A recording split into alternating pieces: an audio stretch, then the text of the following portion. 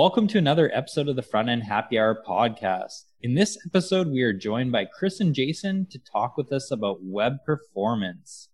Chris and Jason, can you give us a brief introduction of who you are, what you do, and what your favorite happy hour beverage is? Who am I? A question I've asked myself many times. Yeah, I'm Jason Miller. Underscore develop it on Twitter.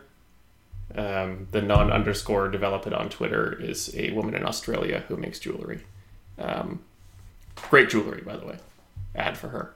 I believe she's also in tech too, so there's like some interesting crossover there. I have not ordered on the list.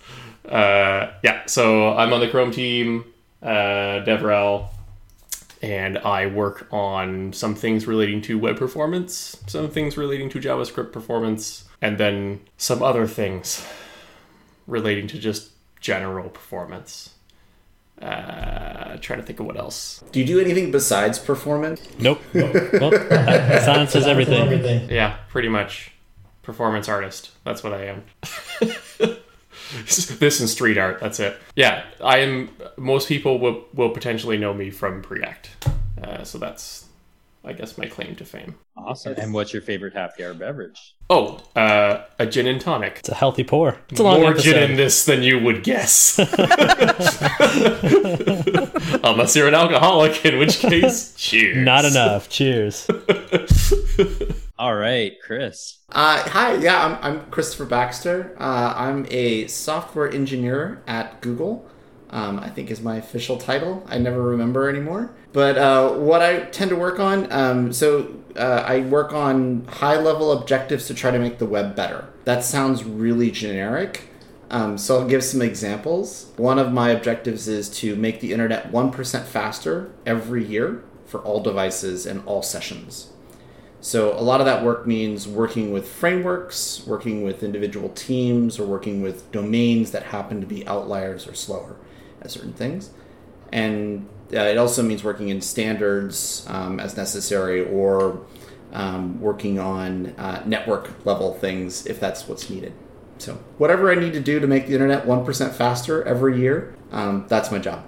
My favorite happy hour beverage would definitely just be plain old beer. I love beer. I think it's like the greatest alcoholic beverage in the world. So that is definitely what I'll be having. All right, well, let's also give introductions of today's panelists. Mars, you want to start?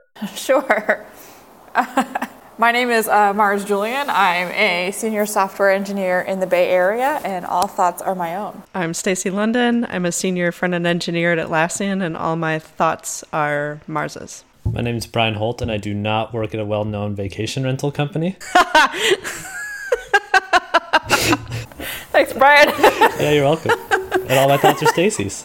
And I'm Ryan Burgess. I'm a software engineering manager at Netflix. In each episode of the Front End Happy Hour podcast, we like to choose a keyword that if it's mentioned at all in the episode, we will all take a drink. So what did we decide today's keyword is? Speed. All right, very suiting. So if we say the word speed at all in this episode, we will all take a drink. All right, well, let's dive right in. I'm very curious to hear everyone's thoughts on why is web performance so important these days? Like you heard Jason and Chris really in their introductions really just talking about only performance. So why is it so important? One engineering manager at Netflix told me that I had to really worry about it. And so, ever since then, and then I went to LinkedIn and I had this other manager that I talked to, and he just kept talking to me about web performance. So just based on those facts alone, I guess it was important. Sounds like some good people to listen to, Brian. Yeah. Well, guess what, Brian? We've brought him here today. No. For those that are who are not briefed on this, I worked with Chris at Netflix, and then we worked together again at LinkedIn, and then he abandoned Microsoft on me. I think it's important because there's a whole slew of reasons. Probably the most important to me personally is that web performance is making your website accessible to everyone, or at least more people, right? If you write heavy websites, it's not accessible to people on crappy internet, crappy devices. I mean, not even crappy, even moderate ones, right? So making it accessible to the general populace is, for me, the most important reason. There's a bunch of other reasons, like making money and bullshit like that, but, That's why I think it's important. Yeah, it's user experience. It's the whole reason we build anything. We're building it for people to use, and if it's not fast and they're having a crappy time, like, it doesn't matter how beautiful it looks or how how many features you have. If it's not fast, people are going to be upset, or they can't use it, and then they can't do what they need to do. And some of that's really important stuff, like I don't know, like banking or things that give them access to things that are online, government services, things that are really critical to people to be able to do. So yeah, very similar as Brian. And also just thinking of it even from a device perspective is everything's going more and more on the mobile device. And I think about that too, is just trying to deal with your connectivity, whether it be low latency, anything that can be happening on a mobile device. Definitely important. Yeah, I think I really like the idea of access to information. For me, web performance is about the ability for people to be able to access the world's greatest resource, which is the internet. If you limit access by making it behind paywalls or behind really expensive devices that are unmaintainable, or even just great network access. My network connection here at home on when I'm not on Wi-Fi is atrocious. And I wouldn't be able to access a lot of the websites that I think are important for critical information. I feel like my reason is unfairly selfish, since everybody went with the lovely and absolutely true sort of first tier there, which is making it so everyone can access stuff. I have sort of had to con myself into that empathy, or at least into feeling that empathy more directly, which is I have a tendency to, when it is not full nationwide lockdown, work out of coffee shops and in environments where I am intentionally constrained. I will constrain as many resources as I can to shut out distraction if I'm honest, as an ADHD mitigation technique. And so for me, when I'm working in that mode and I need access to a resource, and that resource is behind 6 megabytes of JavaScript that I can't get to download ever over the Wi-Fi, that is a frustrating experience. And, I guess it makes it a lot easier to understand how, for me, that's a temporary thing. I can leave the coffee shop, or I can turn on LTE on my device and usually get a better experience, unless I'm in another country. But for a lot of people, that's it. That's the only option that there is. So, do you leave your browser running for a day to download a web page, or do you just not do the thing that was going to better your life? Yeah, I can't imagine just sitting there waiting for a page to load, just be like, I'll come back tomorrow. It might be loaded. Dial-up. Yeah. That was dial-up, right? It really was. And yeah, thinking back, we cannot go back to those days. It's impossible. I had one of those free internet providers when I was a kid, when we finally got a computer, where it was there was an ad bar at the top of Internet Explorer 0 or whatever it was, or MSN browser when that was a thing. And so for us, you got your 10 hours per month, and that wasn't my 10 hours. That was the family's 10 hours. So that was that experience still sticks in the back of my mind, the whole setup process to get onto the internet and having to make the decision, is this something that I can do inside of Encarta, or do I have to set up internet to do this thing? Oh man, those days. Yeah, you're bringing back memories, that's for Compton's Interactive Encyclopedia on CD-ROM. Get off the internet, I need to get a call. Yeah, hammering on the floor. I just remember the 300 baud modem that we had when I was a kid, and listening to the dial tone over and over and over, because it wouldn't connect the first time, or someone called, or whatever else happened, and so then you'd lose your connection, and that 6 megabyte JavaScript payload would have taken a week to download on that connection. Imagine the glitched out progress bar in your browser at that point, those green squares going across. But you know what? I bet you that site was so worth it after 6 days of downloading. I'd also be interested. We've moved past that now, and we've said, okay, performance matters, and we can't wait days to download. What are tools that you are all using, maybe in your companies or even just day to day? What tools are you using to measure performance? I guess pat our Google friends on the back. Lighthouse is a really nice tool to use. Yes. +1 on that. I'm a fan. They didn't pay us to say that either. They just made it really easy for us to say that. Yeah, so I use Lighthouse probably most of the time. I guess just developer tools in general. I use the tools built into like Webpack and Parcel and whatever bundler I'm using to make sure that my payloads are staying small. The stuff that came out of LinkedIn from this the same asshole manager at LinkedIn called CSS blocks. I mean, that stuff's pretty cool as well. God, Chris, why do you get your fingers on everything when it comes to web performance? I can't help it. It's like every time I see any problem at all I can think of is how can I make this a web performance problem? It's a bad thing to have as a character trait. Chris, are you just an impatient person? You just need everything faster. Absolutely. But it's funny, when I do local development on my machine, Jason can attest to this, my battery on my laptop lasts about 30 minutes. And the reason why is I run all my browser tabs in 10x CPU simulation, like slowdown mode. And I throttle all my networks to low-end 3G for anything I'm developing. And the reason why is if it's fast there, it's fast everywhere, right? Like, if it works here, it's probably going to be really fast there. Unfortunately, I started getting a faster machine, so now I have to like crank that up a little bit more to get real life data, or closer to real life data. But it reminded me, because you were mentioning Lighthouse, and I think one of my favorite tools actually is Web Page Test, which I use a ton of, and I think anyone who's interested in performance should. You can go to webpagetest/easy. And you'll get a really simple interface for using Web Page Test, and click the Lighthouse report button on it. And it uses a Moto G4, and you can set the network to what speed you want, but by default it's a 3G connection. You put a URL in and you find out what it's like to load that site on that actual device.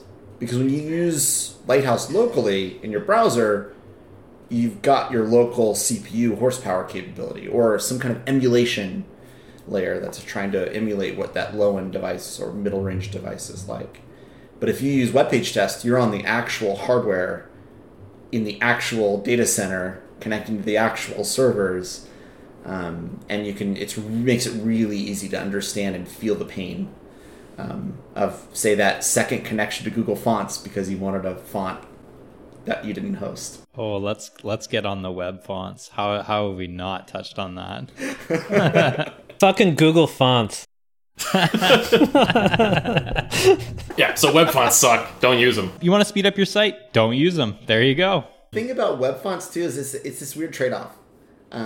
Like I've spent way too much time recently trying to make web fonts fast for the series of metrics that just was recently announced. And there's this like weird trade-off that happens with web fonts. So if you load them fast enough, but you still display the font before, and then it swaps over to a new font, that causes the entire document to re-render, right? That causes the entire browser to have to repaint that surface and reflow that surface typically too. And that actually can delay input for users because the browser is doing work. So by showing them the flash of content as fast as you could with the old font and then switching to the new font, you can actually make the metrics worse on one side and better on another side by doing that kind of change. And we used to see like flash of unstyled text in those cases, but now even if you don't, that swap can be, I don't know, it doesn't have a name, but like flash of unusable page. It's actually blocking the input at that point. Well, so what's interesting is it like for the time that the installed font on the system is present and showing, the page is generally usable as long as the JavaScript or whatever else is there, right? But the browser can render it, it can parse it, you can scroll through the document because that's on a different thread. But the moment the font swaps over to whatever you loaded, during that swap, the browser now has to completely thrash the entire document. And the more DOM elements you have and the more React providers you have and the deeper your context, the more expensive that transition is and the more time spent to actually display it again. And that time period it goes into this thing we call rage clicks. So it's like you go to access the document, you saw it, you go to click it, and nothing happens. So you do it again, you do it again, you do it again, and then finally, hey, there it worked. But it's the wrong button because it shifted down because the font showed up. Chris, what's the recommendation? What do you do? Web Fonts, your designer friend has said, hey, we need this great, beautiful font. How do you deal with that? Tell them Comic Sans. That's what you got. Comic Sans is the right answer all the time. I think that's the best web font in the world. But you have to load it over the internet. You can't use the local copy, of course. But no, self-host your fonts. You can get them from a provider, self-host them. And I would recommend using Font Display Optional, not even Font Display Swap. And the reason for that is if the font doesn't download in time, it won't swap with Font Display Optional. So you'll never have that rage click scenario. But you will have a scenario where that font doesn't render. The only thing to not use Font Display Optional on are icon fonts. Please use SVG instead. But if you are using an icon font, don't use Font Display Optional. Because if it doesn't show up, then the user gets, a Q that means close, right? Like, how are they supposed to know that that Q button means close? Any other tools that you've all found useful? Are there things that are even in your build system? Brian, you mentioned even the packagers, Parcel and Webpack. Are there other things that you all have for monitoring, monitoring the speed? Cheers. Cheers. I use Lighthouse CI a lot now. I've only used it a few times, but found that one to be a useful one. It's so easy. It even has a built-in server if you're as lazy as I am. It's like, here's my crappy static files. And then it's just like, it's a 91. It's always a 91. From that perspective, knowing that it's still just a 91 might not be useful. But if it ever, goes to a 93, then I know. Has anyone used PageSpeed Insights? I actually think that's a pretty good tool to look at as well.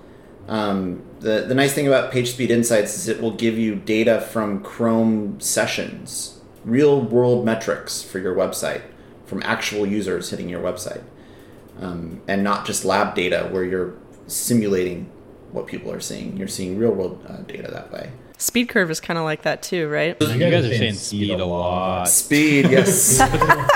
Cheers. Cheers. So the weird thing about PageSpeed Insights is you don't have to have anything installed on your site. It basically just exposes a bunch of data that Google has. And, obviously it's exposing a very small amount of aggregate data about each site. And you have to be a site that's like prevalent enough in that data set for us to have aggregate data. But I always find it interesting, like you'll do like a Lighthouse run or maybe a webpagetest.org/easy run, grab the Lighthouse metrics from there, and then check in PageSpeed Insights what the like real world metrics are, and sometimes they're totally different, right? And it's like you were using threading, and as it turns out, most of your users are on devices where your background thread ends up on a crappier core, and so Lighthouse can't emulate that, right? You're just going to get another CPU core or another OS thread. And sometimes those things can have like massively outsized effects, or even something weird like screen size. If you always test your website, in half your monitor, and so your layouts cost X, and then it turns out your users are like most users on desktops who are on desktops, and they have it full screen because everybody just full screens their apps now. And so everybody's rendering this huge either 1080p or 4K canvas, and your metrics are not taken in that environment. So in the wild, your site behaves much poorer. People actually browse their websites full screen. You would be surprised. I feel like people need to tweet at us, or even just me. I want to know, like, are you viewing websites at full screen? I'm baffled by that with the massive monitors, like you mentioned, 4K. I can't imagine browsing, even if I'm doing nothing but just browsing. I can't look at it that big. So as an anecdotal story, we rolled out a new design in the Preact site in somewhere, I think like September of 2019. And it had this angled purple bar. And it looked, we tested it over multiple monitors. It was all responsive site. It looked great. And we got an issue like a couple of weeks later where somebody showed it what it looked like on their screen at 4K native res. And it was just like this awkward like div that ended halfway across the screen at a terrible angle. It was like, I would never have guessed to test what this website looks like when there are 4,000 pixels. You could have put like 3 of the websites side by side. I would just tell them like, you deserve that. You deserve everything that you're seeing right now. That's the design, man. It's designed to punish you. Just letterbox it, just black down both sides. So Jason, you kept bringing up metrics. Obviously, when we're looking at various tools to check page loads, speed, cheers. What metrics are important when you're thinking web performance? So one of the ones that I'm interested in right now, and I'm cautious about this because I'm terrible at explaining what it is called cumulative layout shift. And essentially what it tries to measure is, during the loading phase of a page, how much did everything jump around and move around? Like we talked about rage clicks. One of the things that causes rage clicks is forced synchronous layout. One of the effects of forced synchronous layout is there's a huge opportunity for the page to be here 1 second and then somewhere else another second, which is roughly as infuriating as the page being unresponsive. And so CLS, I kind of like as a metric for trying to quantify that effect we see where you're loading a page, you get maybe a server rendered HTML experience that sort of looks like the website, and might even be partially interactive, like maybe links are even clickable. But then once the JavaScript finally boots up and it hydrates or re-renders or whatever it's doing based on the tech in use, everything just moves around. Like there's a sidebar now, and all of a sudden the header is like in tall mode because a media query loaded. And at that point, like there are so many websites that fall into the bucket of like, you could argue it would have been a better experience to just have a blank white page or a spinner up until the point where the website was actually there, because it's just a lie prior. And so CLS is like, this is not like the only thing the metric is for, but it's one way of measuring like how unstable was this all until it finally finished. Very cool. I honestly hadn't even thought about some of that, so that was very insightful. Yeah, there's a bunch of new metrics that the Chrome team just started speaking about pretty heavily that fall under something called Core Web Vitals. And they define what the Chrome team thinks of as a good page experience. And the interesting thing about these metrics is that they are subject to change yearly. So what is defined as the metrics this year are set in stone for a year, but next year may change. There may be new metrics that fall in that category, or they might be tightened up or loosened based off of input from web developers and from real users. So the other two metrics that fall under Core Web Vitals, Jason mentioned cumulative layout shift. The other ones are first input delay. So first input delay is how long it takes for your site to be able to be interactive in a sense from your input only. So if you have JavaScript that's just pegging the main thread, and you say you've got a really big, large amount of re-rendering going on during loading, then the site you can't interact with anything. You've delayed that first input. So that first input delay needs to be less than 100 milliseconds. And then the second one, or the third one, is largest contentful paint.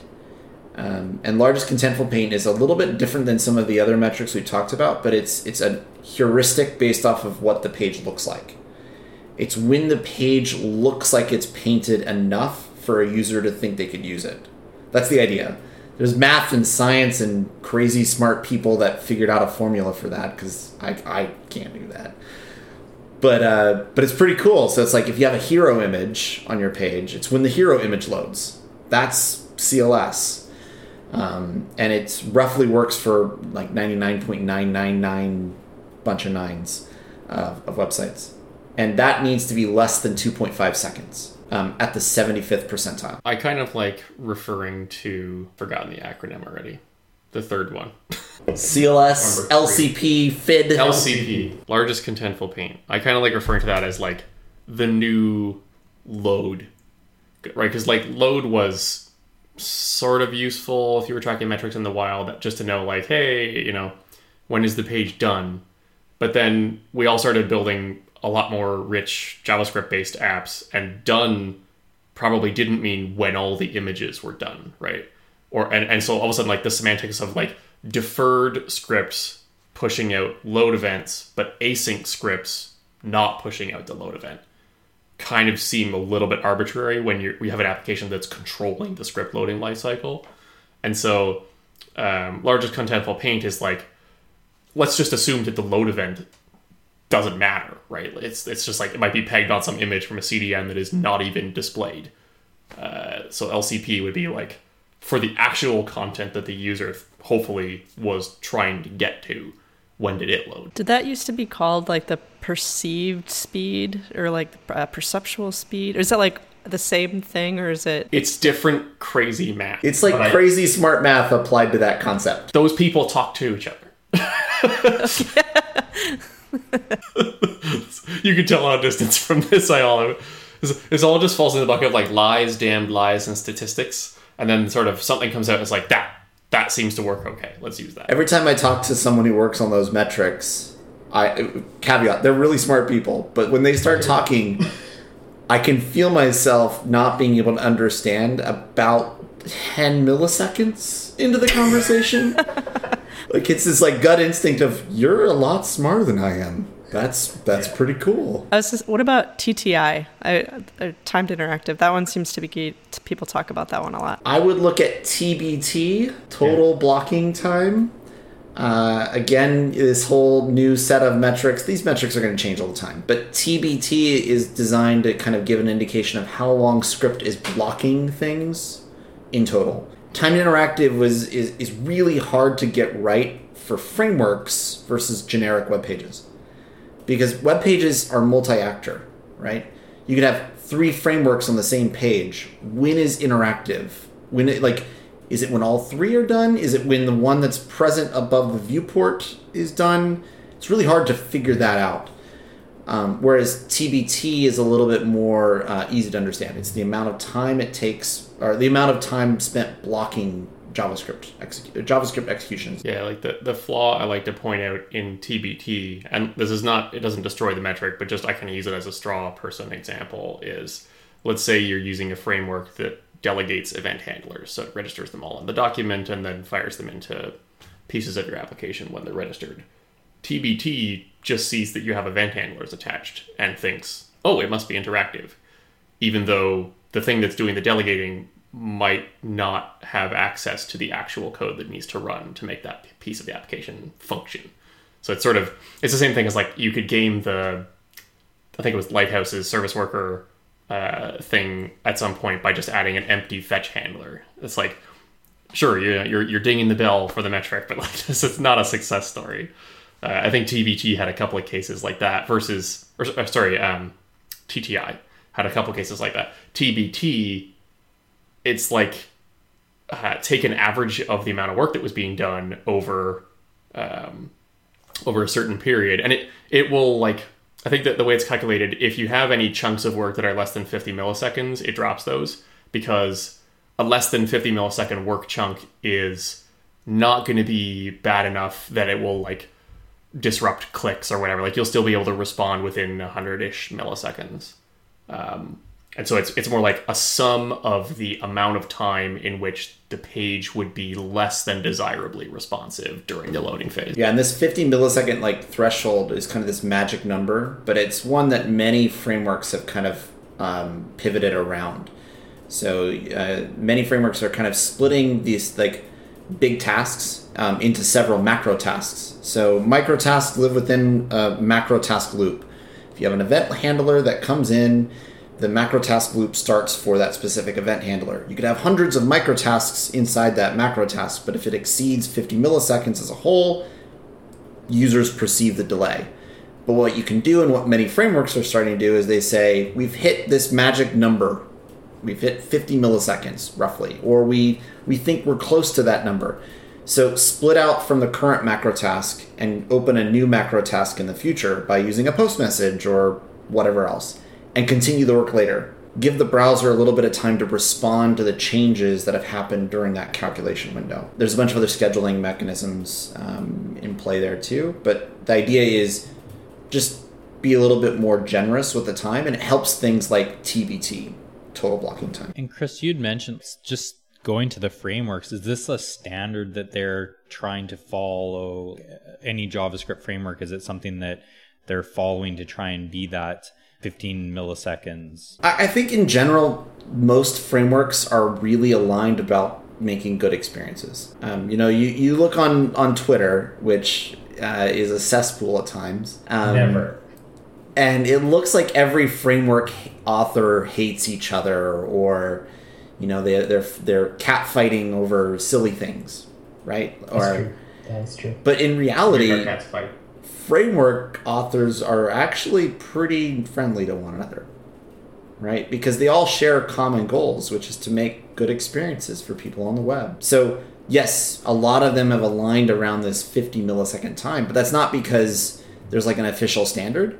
It's just based off of research that they've done, or that other people have done and kind of worked with them to help create this de facto standard. If I recall, the 50 number comes from Rail guidelines and a bunch of the research that predates Rail guidelines that got sort of absorbed into that, stating that we want to hit interaction response in 100 milliseconds. And so if you assume that your work is chunked into 50 millisecond chunks, you need up to 50 milliseconds to receive the input, because you may have been blocking that entire 50 milliseconds. The breathing room for the browser to go, oh, there's an event, fire it in. And then another potentially 50 millisecond chunk to actually render some stuff and trigger layout. One thing to keep in mind with that 50 millisecond number is technically it should incorporate time for the browser to do its layout work. So it's not always just about like scheduling userland code. It's essentially scheduling your frame. And funny enough, this is where CSS comes into the equation for performance thing. Everyone thinks about JavaScript when they think about web performance, but CSS and the layout of your document can actually have a really big impact during runtime, specifically. If you're using something like Grid, CSS grids are slow. They're very slow. They're very powerful and very interesting, and they provide a lot of functionality and features, but that is a trade-off. And the cost there is that to render out a grid is far more computationally expensive than a Flexbox layout or a float-based layout or a static layout. And if choosing the right tool for the right thing, and kind of picking the thing that works best for the given scenario lets you get better performance in the end.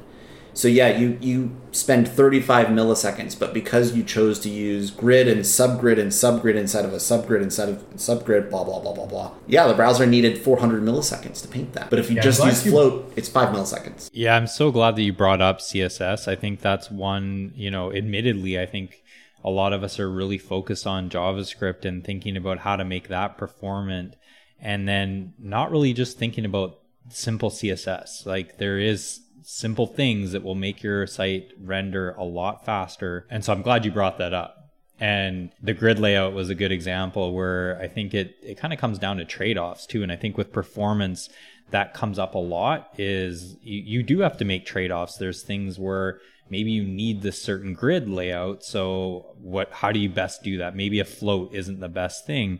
I'm curious to hear really from everyone, how do you think about these trade-offs when you're thinking about performance, but also building layouts or building applications? I don't know. I think it's a Chrome team problem to me. I like that too. But then what happens when they use the Microsoft browsers? It's Chromium. Still Google problem.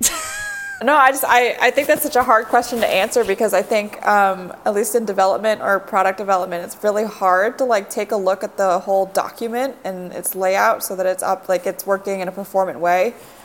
Just because, sometimes it's a fix on top of a fix on top of another fix, which is traditionally how it goes. So I think that not enough people pay attention to the performance of CSS, which is really interesting. But I also I don't think this is the answer to everything, but I was reading about this CSS property the other day called contain, which is a way of optimizing. Jason and Chris are celebrating sort of this cool CSS property that I just learned about, which sort of tells the document what parts of the layout affect other parts of the layout, or just one part of the document affects sort of only the layout internally. So there is a performance optimization there, but also can solve some really tricky bugs that I found recently, like flex, extending into other parts of the document. But I guess like just from a product development standpoint, like putting a fix on top of a fix and also working on individual components, like the contain CSS property seems really compelling to be able to know in context which DOM elements are sort of like their own separate units. Yeah, if you are, let's say, developing in isolation, like everybody has sort of gravitated towards with Storybook and all these sorts of things where you're working on your sidebar widget thing on its own and then it's going to get stuck into the page. You could make an argument that putting a CSS like contain strict or contain layout, one of those more stricter boundaries around that component is going to turn off the types of freebie CSS layout easiness things that a reliance on would cause performance problems. So like, depending on the height of a widget in a stack of widgets to figure out the total height of the stack of widgets is expensive, and it gets more expensive as those widgets increase in complexity. So now every subgrid that you add into your widget or into all of your widgets ends up being layout complexity and cost that hurts the whole stack that they're in. And so contain, theoretically, this is where I make everybody sad, theoretically contain gives us a primitive for essentially taking like what it might even just be a product boundary and saying, here, like we have an organizational or product boundary here, and we can rely on the fact that these people are going to define the height because they need to.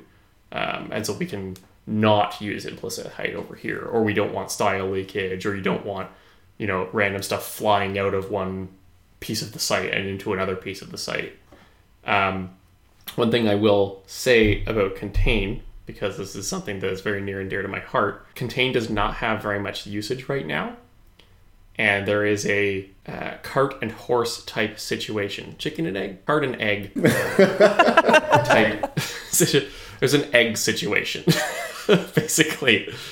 And the egg number one is if there's no contain strict usage in the wild, especially contain strict, it's really the most valuable of these, then it's very difficult to justify having browser engineers work on contain strict optimizations because they're optimizing something that doesn't exist or just isn't used. And so we saw this like for a short period of time with some of the newer ECMAScript features. Like, wow, these are amazing, but like, why would I spend 2 months optimizing REST spread if 0.001% of websites actually leverage this feature? And we've seen that eventually evolve. I would love for the same thing to happen with contain strict, where we all start using it for maybe for product reasons or for to sort of help us understand, like, this is where the grid stops and this is where this other boundary begins. And now browser engineers can sort of see the usage rising and go, oh, okay, good. Now we can unlock all those performance benefits. Because currently, I'm only aware of 2 that are actually implemented in Chrome. And I don't think they're implemented in any other browsers. The one is if you modify content inside of a region that has contained strict, that is out of viewport, whether that is for the document or for a sub-region scrolled region, then it will not invalidate the scroll height of its parent container. So let's say you're using like overlay scroll bars like on the Mac, and you change some content inside of something that has contained strict that's scrolled away, you won't see the scroll bar flashback. And it won't spend the CPU time as well, right, within the browser. Exactly. So like the scroll bar is just sort of like a, oh wow, it's really working type noticeable thing. And the other one is something that actually somebody, I won't name names, but a company that really wanted this feature contributed this to Blink, which is if you have an element that has sizing, like it has a set width and height, and it has contained strict set, and you change its text contents, it's like the .data property of its first child, and it only has one text child, and it has the same number of characters as it previously did, there will be no layout. Like the layout is bounded at the contain strict container. So you can imagine if you had a giant data grid, like an Excel type thing, you would want that very specific feature because you want to be able to update text as fast as possible without causing any layout. So that optimization exists. But I would love to see like all the rest of the optimizations that you can imagine with this, where it's like, okay, I'm going to do like a absolutely positioned layout, and I don't want any layout cost unless I touched that DOM node, that would be the holy grail. I would use that system. Yeah, so I work on a design language system, and after reading about this, I'm like, I want to apply this to every container of every component that we've ever created, because we have so many issues where we have product engineers that are like moving like negative margins on text because Flex is bleeding into the rest of the page. I'm like, I have no idea what's going on here. This is a mess. So I'm looking forward to using it. I have to get the rest of the team on board, hopefully. Please do use it, because the more people that use it, the more that browser vendors can actually invest in it. All right, good to know. I'll bring that back to the team. And that's like a general thing. Like that same thing happened with JavaScript, right? Everyone transpiled all their JavaScript down to ES5. That's why ES 2017 was slow for features, right? It's not now, by the way, just to clarify. Like, that situation has been more than remedied at this point. I've actually had to reconvince myself of that recently.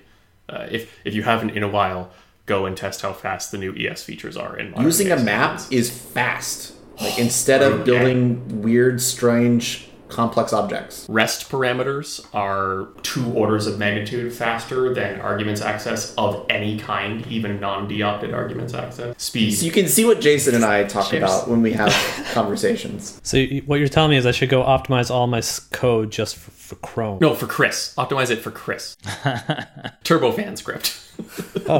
Actually, so speaking of that, so we were talking about like tools that we find useful for measuring metrics and stuff. One thing that I find extremely useful that is not technically a metric, and it's definitely not a metric that works in everywhere, is a tool called Deoptigate. And Deoptigate is exposing information that V8 already has internally, basically turbofan optimizations and de-optimizations.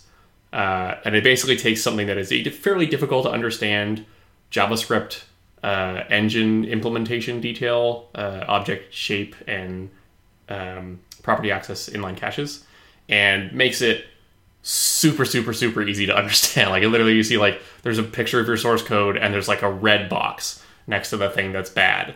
And it says, this is bad, this is when it got bad, and it will literally tell you, like, this was the reason why it got bad. And so people like me can go in and do what is very, quite low-level performance optimization, basically using pictures of telephones next to periods in my source code to figure out where to spend my time. So that is hugely valuable if you are at the stage where, like, JavaScript speed is your primary problem, which I know a lot of people are not. It is not the problem for the vast majority of people. Like, I think that the general thing that people should focus on is around the actual impact of their code, using the right tools for the right jobs. So instead of using a giant framework to build a static site that has no interactivity, don't. Go use Rails or just text editor. Chris, don't. Wait, did he say don't and then he told me to go use Ruby right after that? I'm really confused right now. I really don't care what it is as long as it doesn't emit JavaScript. Like, just use the minimal amount of things that you can to execute the same goal. Do more with less. People will adopt a framework, and I won't name names because literally this applies to all of them. Adopt a framework for, like, a piece of the site, the header, and kind of follow to the logical conclusion of, like, oh, well, we should do, like, a migration to this framework. And oftentimes there are whole parts of your architecture that may not be perfectly suited to that framework, but they kind of go along with it just for uniformity. And I feel like that's one case where, like, if you're looking at the trade-offs that you make when you're trying to get to decent performance, you always want to be explicit when you're making those trade-offs. You don't want to make a trade-off that happened sort of organically as a result of earlier decisions, wasn't actually looked at in isolation. So, like, you don't necessarily have to render your whole page using one thing.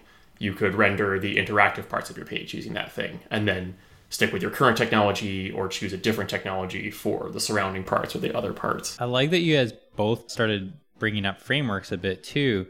How do you think of frameworks around the performance side of things? Obviously, a lot of people are using frameworks today. We've even talked about React being very heavy, and then something called Preact got created. How do you all think about frameworks when it comes to performance? Well, I think we all prefer Inferno if we're talking about drop-in React replacements. Yeah, go check out Inferno. And the other thing I was going to say is I know all Google engineers love frameworks. Like I think that's kind of their jam over there. Yeah, we have a measurement that everybody tracks, and at the end of the year, the number of frameworks you've used is the multiplier for your bonus. You also have to create chat apps at the same time. So right. create a chat frameworks app times and chat a apps framework. times base. Or like what was the one that Ryan Florence created? The database access performance. DBmon. Yeah. DBmon. There it is. Yeah, that one. God, I've probably been drinking too much. I've just been throwing shade this entire episode.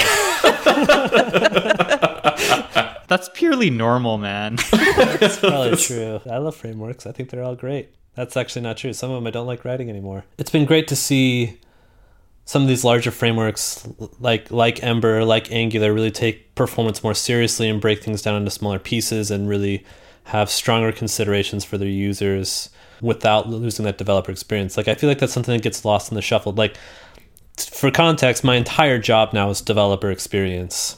And so I disagree with those ideologues that come out and say everything is about web performance.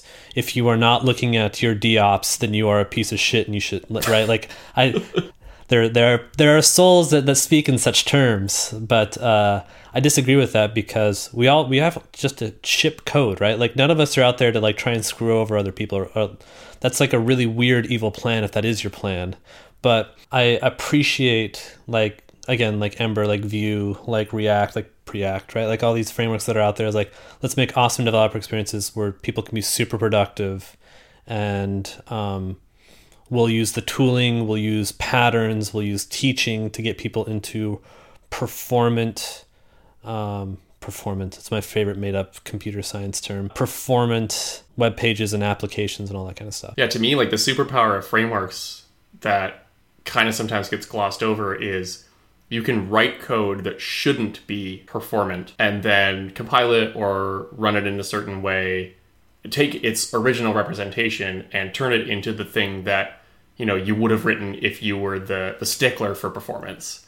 And in reality, I think Rich Harris is the king of that, right? Oh, totally. Yeah, like do the thing that's easy and then use magic to get the thing that was hard. Right? It's essentially, going back to, it's putting a multiplier in front of your output. And so to me, like that's the blindingly obvious future for all of these things is like, you know, I hope that in 2022 or whatever, I'm trying to pick a sufficiently far out date, probably haven't done that. In 2040, after the fourth reincarnation of the web, once it's died 3 times, then I hope that we are all focused on like figuring out increasingly high level authoring formats that we can move to that give us more and more superpowers and are based on more and more substrate of impressive kind of compilery logic that codify all of the learnings that we have from front end into something that we now don't all have to carry with us as baggage, right? So that somebody coming into the industry doesn't need to go through the gamut of like, oh, you know, you should really like do this thing and that thing, otherwise it's not a real web app. Like, that's a weird place to start if you're a new programmer. You should just be able to do a thing and have the result not be terrible by default. If you're trying to make the fastest thing possible, you'd write assembly, right? You wouldn't be writing web pages, you'd be writing assembly code. The abstractions are there for a reason. They provide value. They let you move faster. They let you express your idea where you couldn't otherwise. Frameworks are vital to the web. They're vital to app development. They're vital to software engineering. So saying don't use a framework is akin to saying don't build it, right? At the end of the day, you got to use something to make you productive. The software engineering feedback loop requires gratification, right?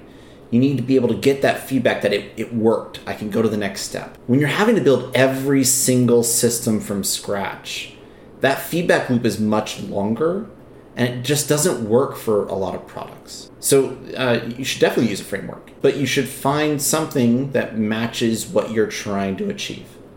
Maybe your only user, you only have one, and they've got an iPhone, and that iPhone is the latest generation, which, I don't know if you know this, but the latest generation of iPhone, single core performance outperforms most of our laptops by far. And if you look at something like even like an iPad Pro or some of the recent Surface Books with ARM chips that are custom silicon, they have multi-core performance that's starting to get close to. Hardware is still accelerating. It's just not accelerating like it used to.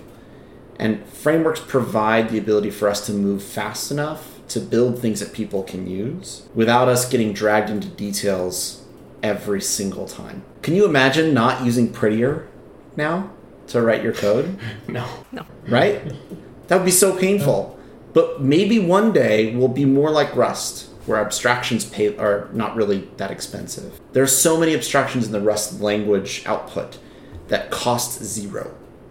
And maybe Svelte and other similar kind of compiler technologies will help us get closer to that end goal as well. But yeah, use a framework. I would like to see people move away from, and like maybe this is already happening, I don't know, but like there was for a time kind of this fairly intense focus on like it's just JavaScript, right? Like that was sort of the way the JSX was introduced and familiarized. It's like it's the JavaScript with a little bit of special dust or whatever, I don't know what you call it, angle brackets.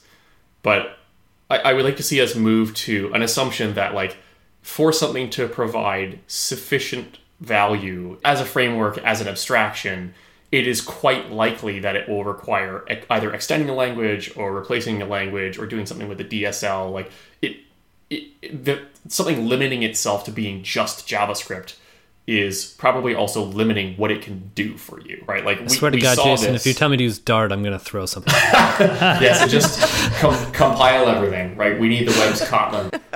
Oh, no. I thought for a second there you're going to say we should use C# to build the web. Well, Blazor. No, I'm just kidding. I mean, I think one thing when I think about frameworks, though, too, is they're overused when you don't need them for very simplistic static sites, too. I think there are times when I'm all for it. At building an application, don't reinvent the wheel. But I think there's also times just, do you actually need a framework? It goes back to our point of trade-offs and just thinking strategically about that too. I love what both of you have already said about the frameworks. Now there's a lot of concern around like AMP does make the internet faster. And the other thing is like, I trust Malt, like he seems like a smart and nice guy, right? But it's worrying to turn over that much control. So like, what's the balance that you see there? So at least for me, I'm one of those people who kind of thinks about the web as having a document mode and an app mode.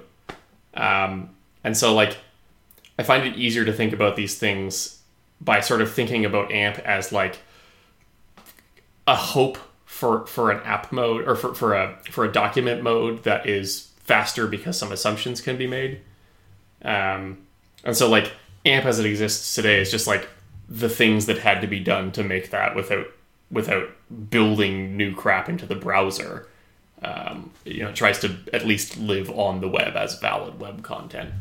I would love to see the eventuality, and we've, specs in flight and various things underway to try and make these real, of like, figure out what the standards pieces are that are the assumptions, those key assumptions that and unlock a faster, simpler document web, and then popularize that, right? And make AMP just one happy path towards hitting those goals using those techs.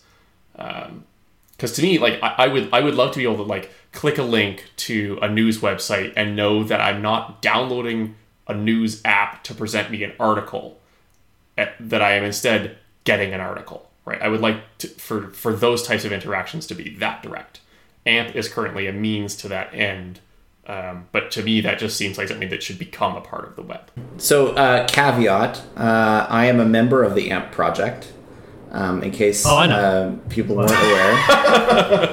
And you picked the right time to ask me since I've had a beer at this point Nice. about AMP. At the end of the day, the AMP project's goal is to make the web faster. And I know that probably sounds like I'm being a little passive about this answer, but the reason I'm starting there is that the technology and the implementation are not the important part.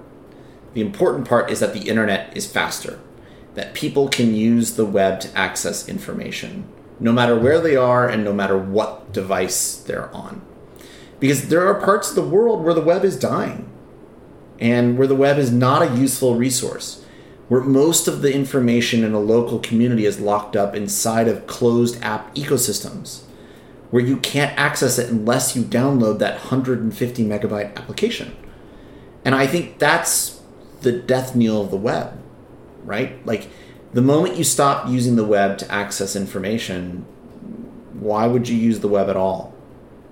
Now, I don't think that's true, but a lot of people feel that way. So to me, AMP's mission and vision is around trying to make the web fast and better.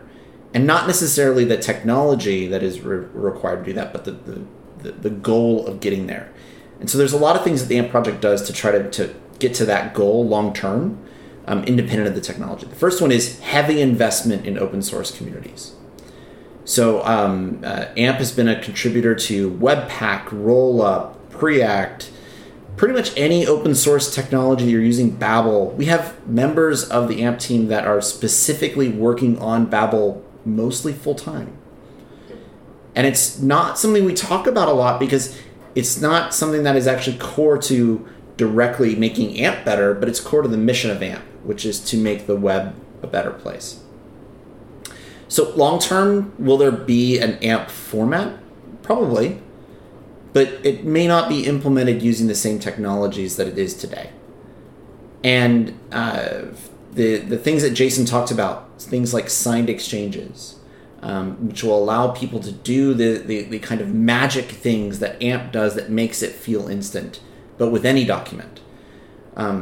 Those are really important for us to have on the web. We don't have them today. They're missing primitives that AMP solved by being very conservative in what it allowed.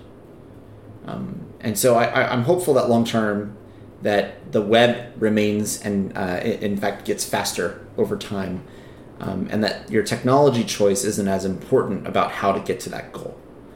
And that's why Core Web Vitals exists. It's a benchmark for what is a good experience. You can use AMP and you'll probably meet that benchmark. As long as you have a good CDN in front of your site and you use optimization tools on your server, you'll probably hit it. If you're using a generic approach, you're very unlikely to hit it today. And that's just the truth of the matter for that type of application, that type of document. But long term, I hope everyone can hit it, independent of their choice of technology. Awesome. Well, that actually is a great point to jump into picks. Who wants to go first? I can go. I actually have like a couple performance-related picks today. One actually is an article by the same team, I think, that developed the Web Vitals, which I think is like a precursor to the Web Vitals, called User-Centric Performance Metrics. And what I really liked about that is I think it just like kind of turns at the time, I think it turned the idea of performance on its head. Like, it's not about optimizing our sites for faster, to be more competitive, but it really defined like the technical metrics that we're using in terms of like user-oriented questions. And I really liked that perspective. So I think it's even if the Web Vitals now are sort of the new direction forward, I think it's worth a read. And then the other one is a tool for Storybook, actually developed at Atlassian, called the Storybook Add-on, the Storybook Performance Add-on, where if you're someone like me who works on individual components and not a product, like a design language system, for example, you can sort of just develop your things in isolation and have an idea of how they're performing by themselves. Right on. Stacy, you want to go next? Yeah, shout out to Alex Reardon and some of the design systems team that worked on that. That's awesome that you're checking it out. Let's see, for picks, I'm not doing music picks, which is shocking. I have the first pick is a performance pick. It's an article called "The Cost of JavaScript Frameworks" by Tim Cadillac. He wrote that in April. I hope I didn't steal anybody's pick, but I thought that was a nice write-up, but just about what kinds of sites are out there today, what frameworks are they using, are they not using a framework, and doing an analysis of the performance implications of that. So give that a read. I think the TLDR of that is sort of what a lot of people in this episode have mentioned is, just think about what you're trying to do and the trade-offs and make the right choice for what you're trying to do. So That's the first pick. And the second pick, let's see, how can I tie this into performance? How to optimize your society. With everything happening right now, I am choosing a book called How to Be Anti-Racist by Ibram X. Kendi. So in this book, Kendi weaves together ethics, history, law, science, kind of brings it all together with his own narrative about how he kind of awoke to being anti-racist. And I think it's a good book to read, even if you think that you're not racist, because I think there's always an opportunity to learn and improve yourself. So give that a read if you have some time. I got 3 today. They're very in line with what Stacey was talking about. One is a Black-owned veteran barbecue sauce company called Mutt Sauce. I saw this tweeted by Jerome Hardaway, who is actually going to be my next pick. Spoiler alert. I just got them today, and I tried them, and they're fucking great. So if you need some barbecue sauce, it's pretty great. My next pick is Jerome Hardaway's charity that I'm on the board for, which is Vetsu Coat. I'm not a vet, but I've known Jerome a long time, and it's an awesome charity. So definitely donate to that.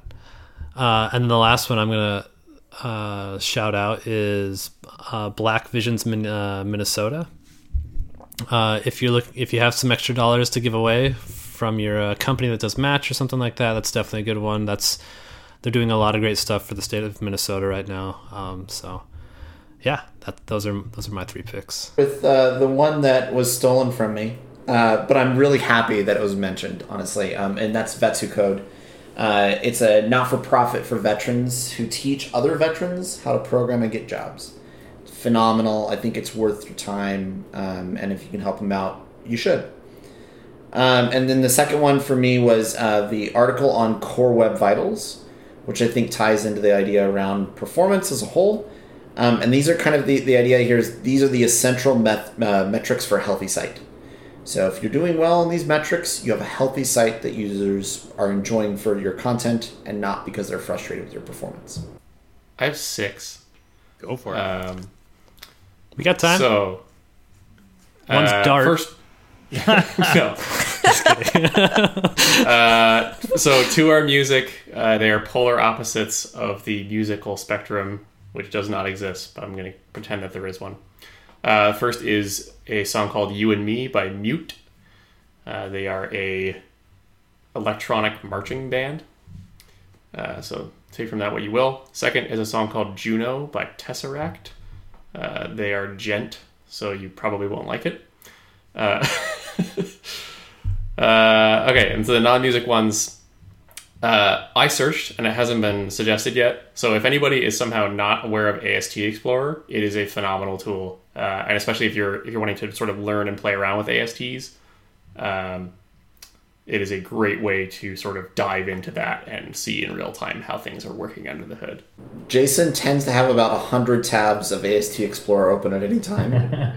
I use one tab, so I have stored links to tabs that I've closed that I still need to get back to, and also 100 tabs of AST Explorer still open.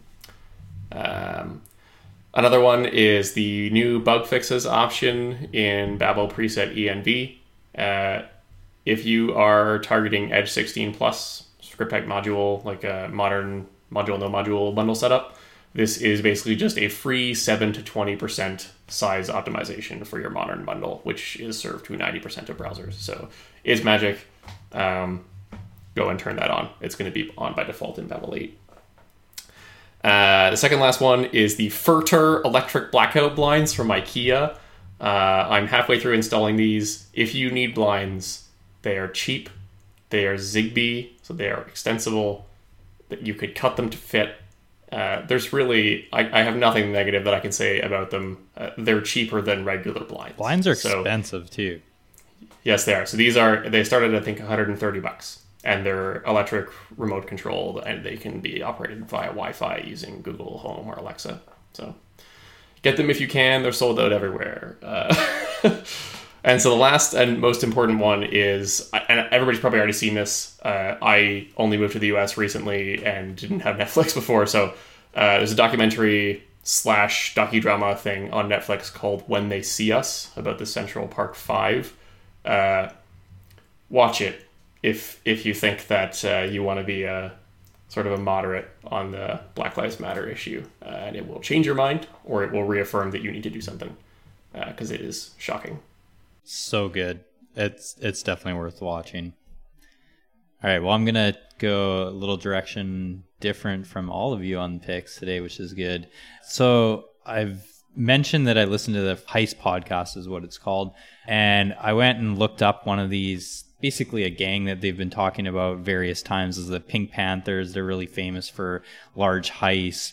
And I watched this video, which was pretty epic. The Pink Panthers drive these 2 Audis into a mall and smash into a jewelry store and like just basically smash and grab quickly, and they're gone in under a minute, I think it was. It was just impressive. So you can see all this security footage. It's an interesting little video. No one's hurt, so that's a bonus too. Pretty impressive. And then I'm going to pick a actual physical tool that I found very useful for running wires. I don't know if you've ever had to snake wires. It's no fun. It's hard work. But I found a tool that's really useful called the Gardner Bender EFT15 mini cable. Super easy to use, and it just looks like a measuring tape, but it helps snake wires through walls. So highly recommend that. Before we end the episode, I want to thank Chris and Jason. Thanks so much for joining us. You shared a lot of great information on performance. Where can people get in touch with you? Hit me up on Twitter, twitter.com/_developit. Chris? Yeah, same thing, Twitter, but not at _developit. I'm at Christopher Baxter. Unless you have rude things to say, maybe. Yeah, direct your rude comments towards me. All right. Well, thank you all for listening to today's episode. You can find Front End Happy Hour on Twitter at FrontEndHH. You can follow us on frontendhappyhour.com. Subscribe to us on whatever you like to listen to podcasts on. Any last words? You heard it here first. Everyone, we're recommending that everyone go back to table layouts for CSS, and we are done with CSS Grid. Yeah.